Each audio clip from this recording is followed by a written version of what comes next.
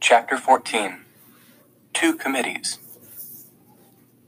So Alicia's dad finds out about me, and then her mom does too. It's not much of a story. It's Friday in the library, and Alicia's taking heat from her dad about why she's talking to the wall for 5 minutes straight, and I can see that she's going to have to start lying for me. And I don't want her to have to do that. So I just begin talking to her dad. And he stutters, and squints, and passes through all the phases that Mom, Dad, and Alicia have. Fear, confusion, disbelief, and then amazement that levels out to a steady curiosity. Of course, for Mom and Dad, the final phase is a steady worry that keeps on chewing at them. But that's because they're my parents. And parents can't help worrying about their kids, even if they're fine. So as the great Professor Leo Van Dorn gets over the shock, he immediately starts to theorize, just like my dad did, except that he's an astronomer, so instead of talking calmly about visible light anomalies and refractive indexes like Dad did, he's pacing around the room, looking at me from every angle while he runs one hand through his Einstein hair, and he's saying that I'm like a black hole, a different absorptive principle, of course, but quite extraordinary nevertheless. The next person who has to know is Alicia's mom. After all, you can't have 2/3 of a family knowing a juicy secret like the Bobby story. So as they leave the library, I tell Alicia and her dad it's okay to tell Mrs. Van Dorn, as long as they're sure she won't go nuts and call the cops or something. And late Friday afternoon, Alicia's mom passes through the same steps when Alicia and her dad tell her about me. I hear about it later on the phone from Alicia. First, her mom thinks Alicia and her dad are ganging up on her to play a practical joke. When she finally believes them, she goes right to the heart of her problem with the whole situation. She says to Alicia, "What does this young man wear when you meet?"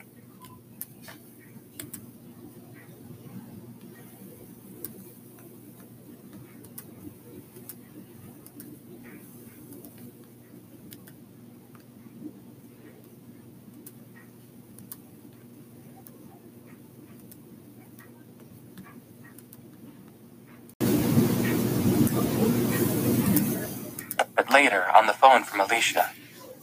First, her mom thinks Alicia and her dad are ganging up on her to play a practical joke. When she finally believes them, she goes right to the heart of her problem with the whole situation. She says to Alicia, "What does this young man wear when you meet with him?" And Alicia says, "On really cold days, he wears saran wrap, but most of the time he's naked." Mrs. Van Dorn is not amused by this. And my first visit to Alicia's house, that's on Saturday afternoon. It didn't help that Alicia didn't tell her mom that I was coming. I ring the doorbell, and I think it's going to be Alicia, and it's this lady in an exercise leotard with her hair up in a headband. Alicia standing behind her, grinning toward the doorway, and her mom looks around, up and down the sidewalk, and she gets this angry flash in her eyes, and she's about to slam the door shut when I say, "Mrs. Van Dorn, I'm Bobby Phillips. Alicia said I could come over to see her today." And her mom's eyes bug out, and she steps back and gasps, and she doesn't know what to do. Which is when Alicia pipes up and says, "Sorry, Mom, I forgot to tell you. It's okay, isn't it? If Bobby comes in for a while?" And I can tell by the look on Alicia's face that she did it on purpose, surprising her mom and me. Her mom lets me in, but she says, "Stand right there." And she runs, really runs, and brings me a long white terry cloth robe to wear. And that first visit, Alicia sits on a chair in the living room, and I sit on the couch with her mom, and she stays there with us the whole time. And I don't blame her. If Alicia were my daughter, I'd want to protect her too. Mom is wrong about Dad being so mad that I'm telling other people about the situation. She said I had to tell him about the Van Dorns myself. When I call him at the hospital late Saturday afternoon, I'm all set for a big yelling match. It doesn't happen. Dad listens when I tell him about Alicia, and about her dad and mom, and he doesn't shout or splutter or interrupt me or anything. He's quiet, and then he says, "If that's the decision you've made, Bobby, then your mom and I will back you up 100%. These people might even end up being a help." Frankly, I've been feeling a little overwhelmed about everything. I've heard of Professor Van Dorn, and I can't wait to meet him and talk about this. I'm surprised he takes the news so well. And as I hang up, I wonder why he's so mellow, and I wonder if this is a real change. But I don't get my hopes up too high. It might just be something the doctor is piping into his brain. I know what Dad means about feeling overwhelmed, and he's right.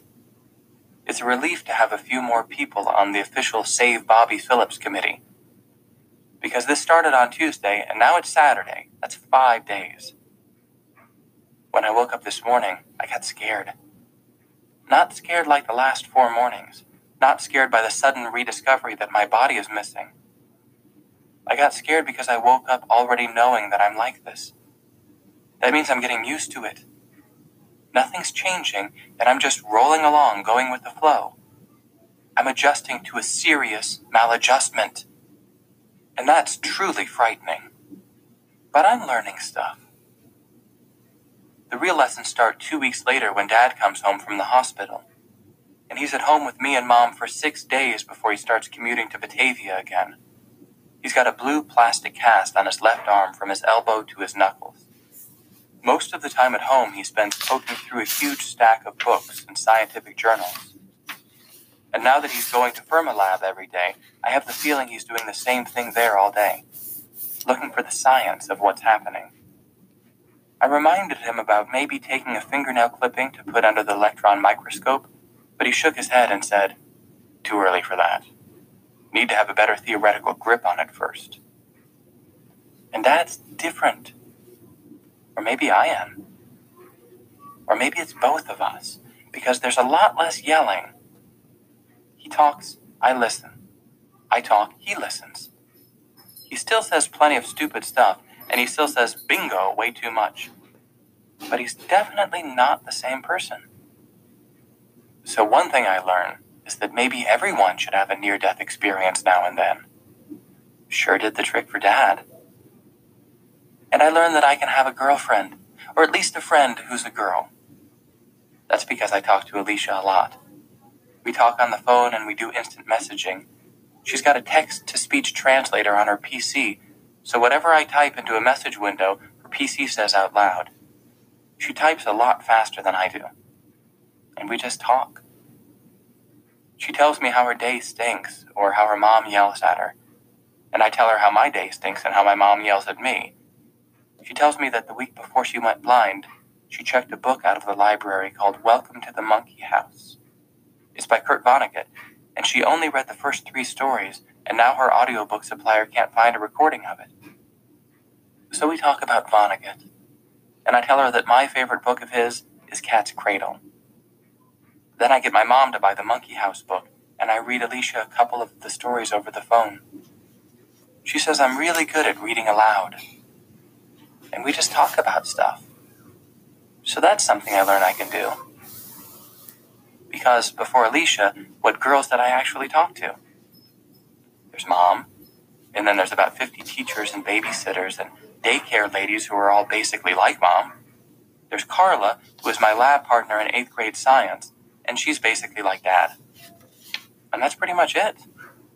So my known female database is pretty limited. Because the girls at the lab school are mostly scary. And if any of them want to be friends, they haven't told me. About half of the girls at U High act like they've known what they want to do in life since about 3rd grade.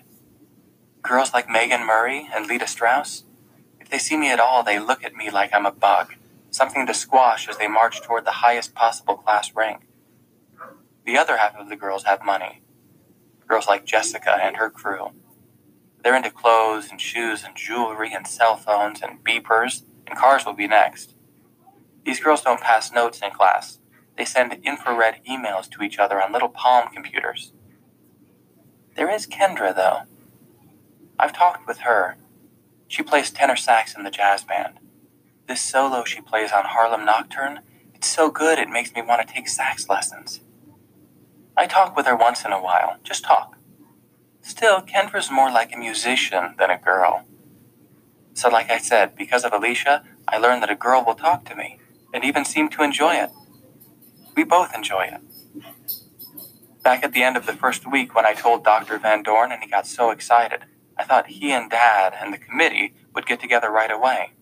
Do some big league brainstorming, work up an action plan to save Bobby Phillips.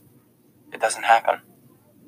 But the committee does agree on one thing, by phone, that if Bobby Phillips is ever going to have a regular life, we must maintain absolute secrecy while we look for a way to get him back to normal.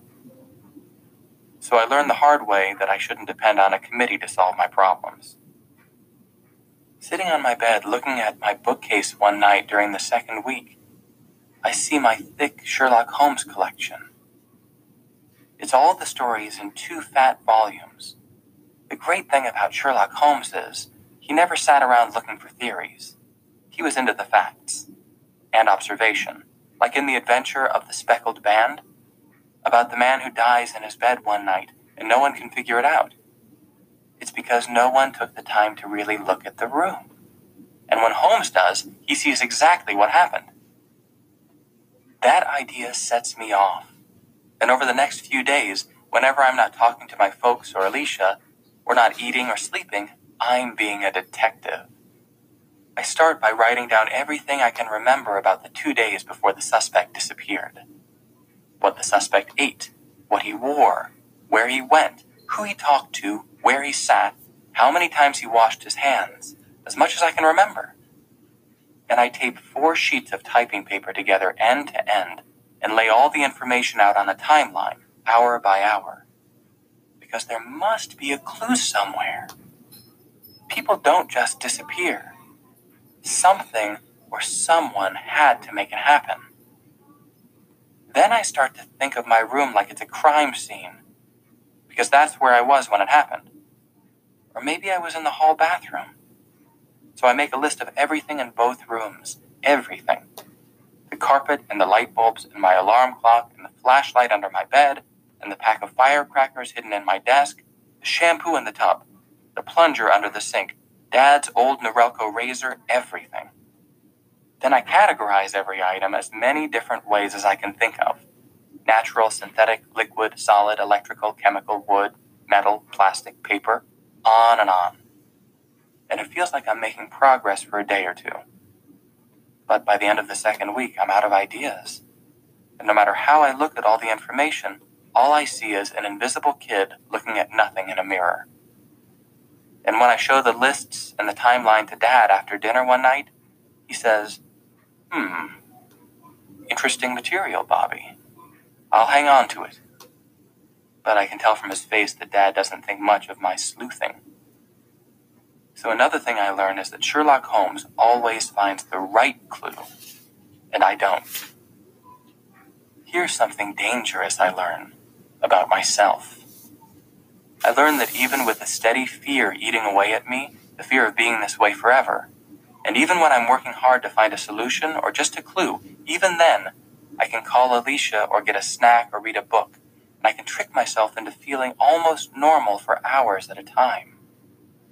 But the most dangerous thing I learned during this 3 weeks is that people who run schools are nosy.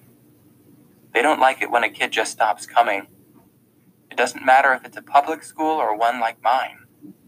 When you don't show up for a week, they want to know the details.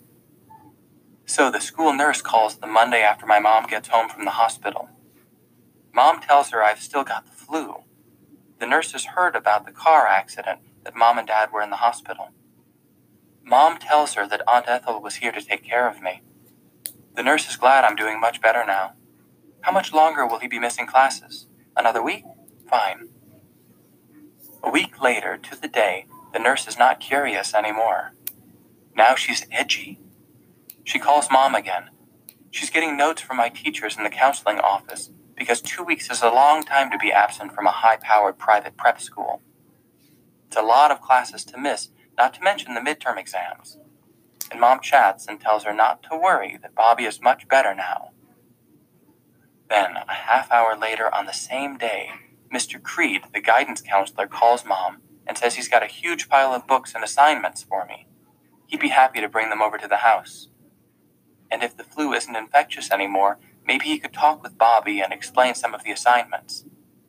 But Mom says no, don't bother, she'll be happy to stop in at the office because Bobby is still tired a lot. And the counselor says it would be good if the school could have a note from our family doctor about the illness, just for the files, because that's the school policy about long absences. When there's a note in the file, the work can be made up gradually with no penalties. But Mom and Dad don't have a note from Dr. Weston, because that would mean a house call. Dr. Weston's bedside manner is a little too gossipy, a little too informal for Dad. Dad doesn't want Dr. Weston anywhere near me, so there's no note. The next day, Mom calls Mr. Creed and then goes to pick up my assignments. Her black eyes have turned to a bruised yellow, so no one stares too much when she goes to the counseling center. But when Mom is talking with Mr. Creed and the school nurse happens to pass by, "Mrs. Phillips, isn't it? And how's that Bobby? He has the flu, right?" It doesn't feel like a coincidence. Schools aren't in the business of wondering about kids or guessing about kids. Schools are in the business of knowing, and when a school wants to find something out, the school takes steps. Private schools aren't linked up with the state government like the public schools are. They actually try to stay free of the state, but one of the ways private schools do that is by following all the rules. And the state has rules about children and extended illnesses and contagious diseases, and it doesn't matter what kind of a school the kid attends. So that's why a second Save Bobby Phillips committee gets going. At the beginning, it's the nurse, my teachers, the guidance counselor, and the people who run the school. Maybe it's the nurse or the counselor or somebody else at school. Maybe it's nobody at the school. But it's somebody, and I vote for the nurse, because somebody calls the Cook County Board of Health and reports that a 15-year-old boy attending University High School has been home ill for 3 weeks.